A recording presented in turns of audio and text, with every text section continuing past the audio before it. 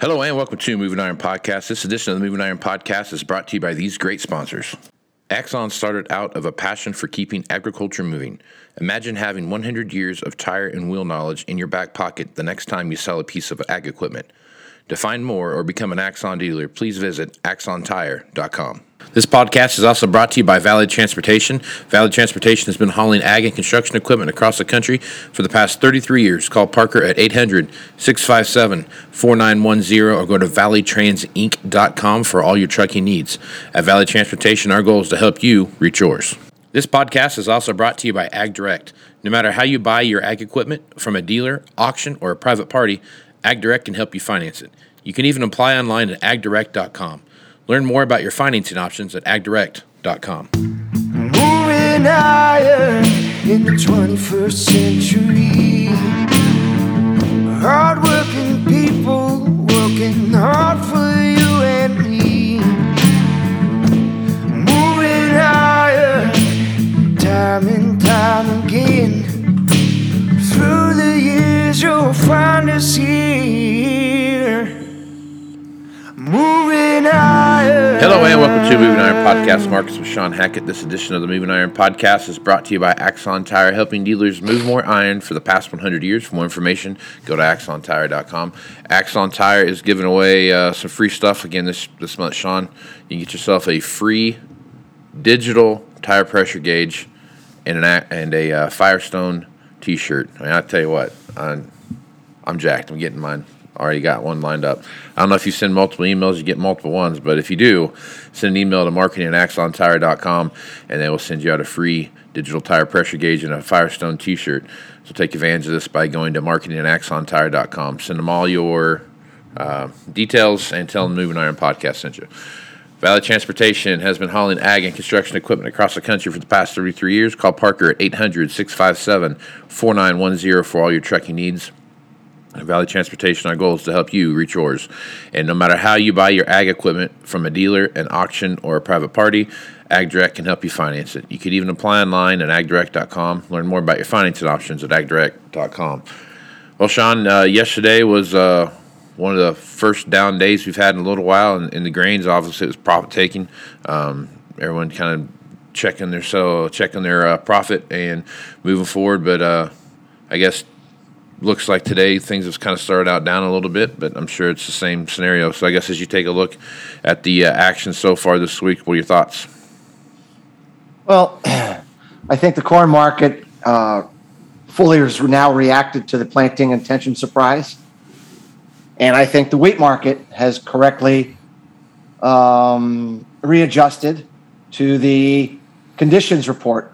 Like I said, somehow the market was surprised, but whatever it was, I think that they've moved those markets to where they think they need to be right now. And we're looking at the weather. Here in April, one of our long-standing forecasts was for a late ending winter, pretty cold, and it's really shaping up to be that way. We're really getting big time cold verification throughout a predominance of the remaining part of the month.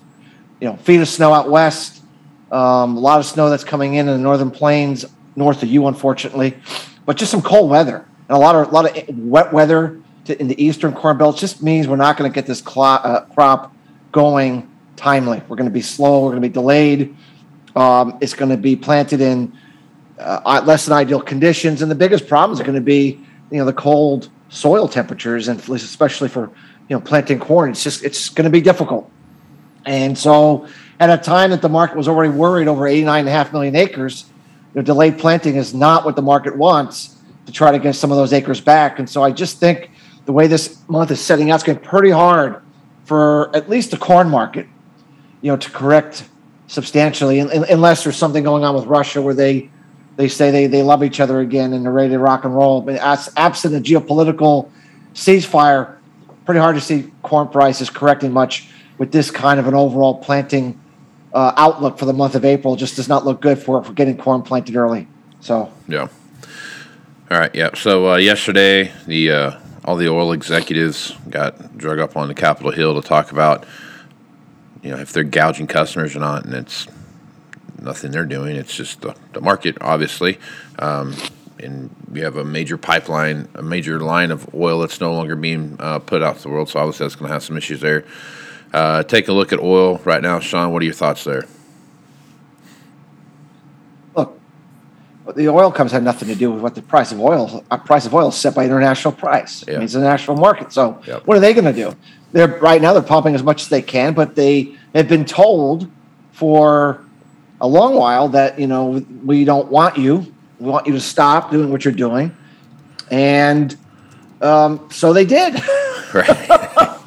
And so now everyone is demanding that they produce more crude oil. Yeah. And they go, sure, but A, it'll take several years to do it, and B, are you going to give us any guarantees that you're not going to come after us when things calm down and say that we're pariah again? I mean, and that's the problem. The problem is, after being beaten up for the last 2 years, saying that they were ruining the world, now we want them to save the world. It doesn't work that way. These are long-term investments, and they simply cannot turn the spigots on. Even Iran or Venezuela, that we're trying to get cozy with again to try to get some more production. But they haven't invested in their oil fields for a decade. So there's no way around this short term. And I don't know how quickly it's going to take for the oil companies to really start going after it. I mean, they are very profitable, but I still think they're going to be very cautious, Casey. I don't think they want to put a bunch of money out there. And then when these wells are ready to be put online 5 years from now, that the government's telling them, no, we don't want it now. Goodbye. I think they're just really scared to death about that. So the problem is that's the problem. And it does, outside of really incredible poor economic conditions that slows demand down, I really think, we're in an elevated energy price environment for a while until either, the administration changes their view and helps promote the industry, or we over time just find, more nuclear energy or, hydrogen fuels. I mean, there's a lot of things, but that's down the road. I think we're stuck with high energy prices for a while. Yeah. I just don't see it going away. No, not the current situation that we're in. I mean, it's a supply and demand thing, right? So we have lots of demand and not very much supply, so prices go up. Now, sure. If there's, we love you in Russia and Ukraine again, and things really calm down there, that probably would give you your best opportunity for a short-term hit in the crude oil market. But, how long that would last if it occurred, it probably wouldn't really be anything other than a short-term Band-Aid within a long-term conflict. Yep. So okay. All right, so let's jump over here. Let's talk about your last report that came out. You were talking about natural gas. Obviously, natural gas is still high. There's still a lot of issues there, especially with the Ukraine-Russia issue. As much natural gas that comes out of that area into Europe, you had countries like Lithuania, I think, that said they were going to turn off the Russian gas and start looking at other places for liquid natural gas to come in. So obviously from the U.S. is probably where that's going to mostly come from. I guess as you look at that situation there, what are your thoughts there, and has your opinion changed on natural gas? No, we've been bullish natural gas for a while, and one of the bullish reasons was that we thought we'd have a late ending winter. We are getting that right now. April is set up to be one of the top 2 coldest over the last 30 years, which means we're going to have a drawdown in the month of April, which we almost never have. We almost always start rebuilding, so we're missing an entire month of rebuilding already, well below normal 5-year average storage natural gas stocks. And so when you're looking out ahead, Casey, to what you just mentioned about the Europeans looking to buy as much LNG from us as they possibly can to kind of reduce their overall market share with Russia, and given that it just so happens that our capacity, the way it was invested, that 35% more capacity to sell LNG as we move into next winter, we got to be really careful about what are our natural gas storage stocks going to be next October. If we're selling 35% more in exports and we miss an entire month increase cycle here in April, and we're already substantially below normal. I mean, we really need to do something to tell those natural gas guys, put some money to work. get those fracking wells going. I think they already went after the low-lying fruit, that they could easily get to, but that's over. And, if they're going to really increase production substantially from here, they're going to have to put some bigger money out there, just like crude oil. They've been told, they're not really wanted. And so I'm not smart enough, Casey, to know what the price is ultimately that would make them want to do that. But I'm not sure we're there yet. And so right now we're in the low to mid sixes on natural gas prices, and still a complete giveaway compared to what the rest of the world is dealing with. Right. Yeah. But I really think we need to price this market substantially higher into the fall to give the right price signal so that by the time we get to October, November, December, we're getting a new ramping up of natural gas production, and we can't wait to the fall to do that. We need to really goose this price up now. And I don't mean, and I think you almost have to overprice it, Casey. Mm-hmm. So let's just say under normal circumstances, 6 to 7 would absolutely get the job done. In this environment where you're a pariah if you're in fossil fuel industry, it might mean 8 to 10 is what is going to be enough to finally get those guys to say, we can't pass this one up. We're going to have to just bite the bullet and go after it and make sure we get some long-term hedges on the futures market. You know what I'm saying? Yeah, no, I hear you. It's a weird scenario when everyone's telling you that they hate your guts, and then all of a sudden we hate your guts, but we sure need your help. It's kind of talking out of both sides of your mouth doesn't work very well. No, it doesn't. Doesn't promote confidence by any means. All right, let's jump over and talk about cotton a little bit. Cotton is had an incredible run up. Right now it's $1.35 right now, down just a little bit from what it started from the open. But, man, I guess as you look at cotton, Shawn, there's a lot of factors there that are pointing that there should be some movement down, but there is a lot of movement up right now. Well, demand destruction is absolutely starting to show up. Mm-hmm. I think we've finally gotten to a level where we're starting to see the wheel slowing down. The problem is West Texas, like Nebraska, mm-hmm. I do not think they've had a traceable rain event and I don't think they've had a drop of rain in like 2 decades. Months. Yeah, it's been a while. 3 decades. Yeah. I mean, but it's on the top, 1 or 2 driest 3-month periods that we've seen there. And, 3 million acres of cotton are produced there. And so, there's still time, but, if we're going to get into late June and we don't have any rainfall, Casey, that 3 million acres comes off the top. And, that's just not going to be what the market's going to want. And so right now, that's what's keeping this market up, despite signs of the demand destruction that we're talking about.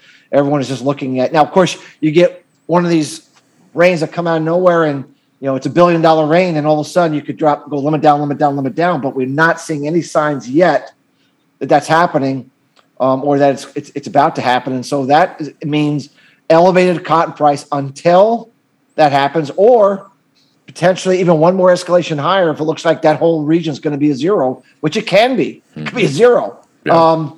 We'll just need that much more demand destruction to pull it off. So it's really a situation of U.S. West Texas weather at this point that's going to be the primary driver here. And obviously the market will be watching every weather map to see if there's anything that's going to happen. You don't need a lot of rainfall. I mean, cotton is a dry weather crop. It just, but you can't have zero. I mean, give yourself a good half inch, 3/4 inch of rain in, that West Texas region, and boy, that you would really kick the can down the road to better prospects. But, right now ain't happening. Yeah. So. Okay. Yeah, it's been dry. It's dry here. It's dry west or east Colorado, western Kansas, Panhandle, Oklahoma, West Texas, Texas Panhandle. It's just been that whole corridor down there's just been. Yeah, that box right there has missed everything. Now they had some moisture to the west of there. Mm-hmm. We've had plenty of moisture to the east of there, but that box there it's just missed. It's missed everything. Yeah, so. And you throw 70-mile-an-hour winds on top of that, and the ground stays no dust flies or anything when it's dry like that. So it's great. It's the best thing ever. So. We had 70-plus mile-an-hour winds here yesterday, and 50 and 60 mile-an-hour winds the 2 days prior to that. So it's been crazy windy, and I think today is supposed to be the last day of the incredible wind, and then it's like 80 degrees on Saturday or something like that. But we do have some chances for precipitation early next week, so hopefully, knock on wood, we can get some of that. Get some of that to come through here. All right, so you went to Brazil in October, right? Yes. And checked out what was going on down there. And I guess since then, we've talked about coffee a little bit, but nothing in depth for quite some time. So what's happening in the coffee market right now, and where do you see that headed? Well, the coffee market, was the second best performing ag market last year. And it's been resting pretty much this year. It's been kind of got caught in a trading range as the market is trying to determine if this Russia thing is going to cause some demand destruction, enough demand destruction to allow the market to get to the 2023 harvest, not this harvest, but the 2023 harvest. And so it's kept the market kind of feeling it's done enough for now. We don't think it's done enough for now, but the problem is harvest is coming. They start harvesting Robusta in May and Arabica in June. And, most markets, as you approach harvest, regardless of how bullish the fundamentals are, there tends to be a period of some retrenchment. So sure. I think the market is just sitting there saying, maybe right now we don't need to do anything. I'm not sure that's true, but the market's feeling comfortable right now that it can wait it out, sit it out, and see what happens, unless we get some more, weather problems along the way. But I think the coffee market is just waiting for a catalyst to move higher, and it just hasn't found it right now. So it's a market that's just quietly going sideways. Ultimately, we think it does need to go higher, but it may require post-harvest before we see that happen. Right on. So okay, that makes sense. All right, so let's spend a little time here. The last few minutes of the podcast here. Let's spend some time talking about soybean oil, palm oil. Various vegetable oils, those kind of things, and what that market looks like, because there is such a pinch right now on sunflower oil coming out of the Black Sea region. Well, we when you look at all vegetable oils on a stocks to usage ratio, I think we're at 35-year lows in that ratio. We just don't have a lot. We had some weather problems in the Palm Beach areas that created problems over there. Argentina has temporarily halted export certificates while they wait to increase their export taxes. And that's put fear into the marketplace. But the real issue is will global governments continue to support renewable diesel from vegetable oils, or will they kick the can down and say we need to push that off for now because we need to keep this, the vegetable oil for human consumption, not for energy production. And I think ultimately that's the $1 billion question here of what's going to happen is, will that support go away? If it does go away, then we might be set up for a significant correction in the vegetable oil market. I don't have any clarity or any insight or any edge on what governments are going to do or not do, but I do believe when push comes to shove, they will choose food over fuel. Throughout history, they've always done that. So the other thing that I thought was interesting, Casey, Yellen was speaking, I don't know if it was yesterday or day before, and she said that if China goes into Taiwan, that the U.S. would do the same thing to them as we're doing to Russia right now. We would sanction them. We would freeze their funds off. We would halt trading with them. It's pretty much what she said. We talked about this a week or two ago. She actually said it. So is that a signal, Shawn? Well, China is going to go into Taiwan. Right. We can argue Russia was going to go into Ukraine. We could argue it was 6 months from now or not. It turned out to be when it was, but China is going to do it. They're going to do it. So what does it mean? What does it mean if we cut off China demand for U.S. agriculture? It's a big deal. Short term. If you think of this out loud, if China loses our supply, right, they would go and buy everything they could from everybody else. And everybody else that would buy their supplies from everybody else would have to buy it from us. So ultimately, it would eventually work itself out. But remember, the way that our just-in-time ag system is set up, everything is exported and moved in the way that's most efficient. Right. That's best. So it doesn't mean that we couldn't find someone else to eventually buy our stuff, but there would be a period of chaos. And I mean, you could see the grain market specifically like crash. Yeah.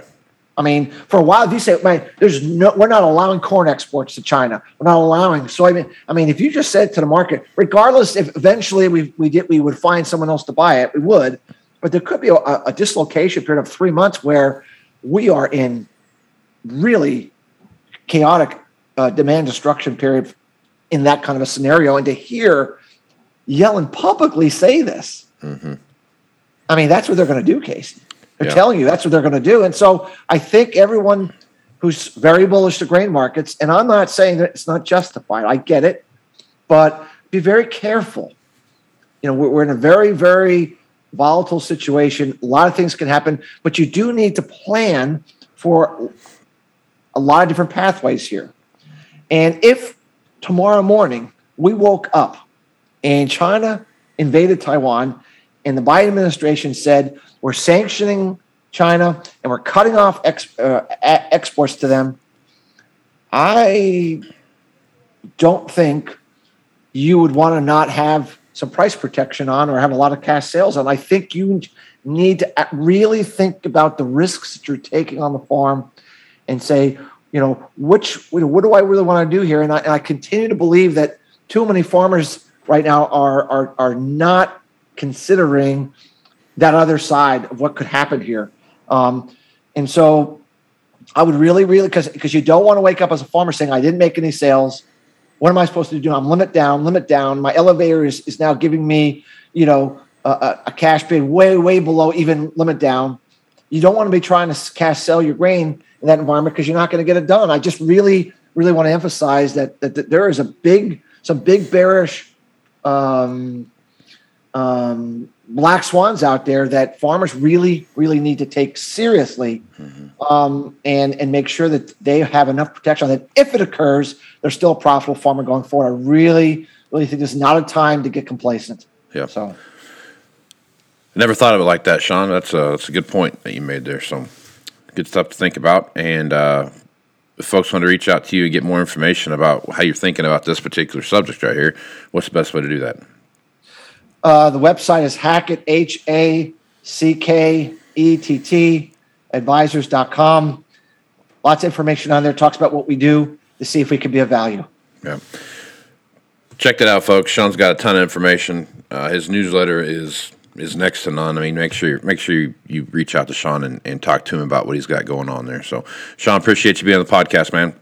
Thanks, Casey. I really appreciate being on the show. Yeah, I love you being on there too. So, and I'm Casey Seymour with Moving Iron Podcast. Make sure you check me out on Facebook, Twitter, and Instagram. That's where you find the latest editions of the Moving Iron Podcast. Also, go to movingironllc.com. That's where you find everything Moving Iron related. The Moving Iron Summit's coming up here in Nashville, Tennessee. That's September 6th, 7th, and 8th at the downtown Hilton in Nashville. If you're interested in checking that out, if you're a dealer of any kind, it doesn't matter what kind of dealer you are. If you're interested in doing that, check that out on the website there, or send me an email at movingiron.summit@movingironllc.com, and I will make sure to get you whatever information you might need. So with that, I am Casey Seymour, Shawn Hackett. Let's go move some iron, folks. Out. Axon Tire is going to have more tips, tricks, and client advice throughout the year, and in September at the Moving Iron Summit in Nashville. If you're looking to sign up for the event, please head over to movingironllc.com. We hope to see you there. Valley Transportation has been hauling ag and construction equipment across the country for the past 33 years. Call Parker at 800-657-4910 or go to valleytransitinc.com for all of your trucking needs. At Valley Transportation, our goal is to help you reach yours. And no matter how you buy ag equipment from a dealer, auction, or a private party, AgDirect can help you finance it. You can even apply online at agdirect.com. Learn more about your financing options at agdirect.com.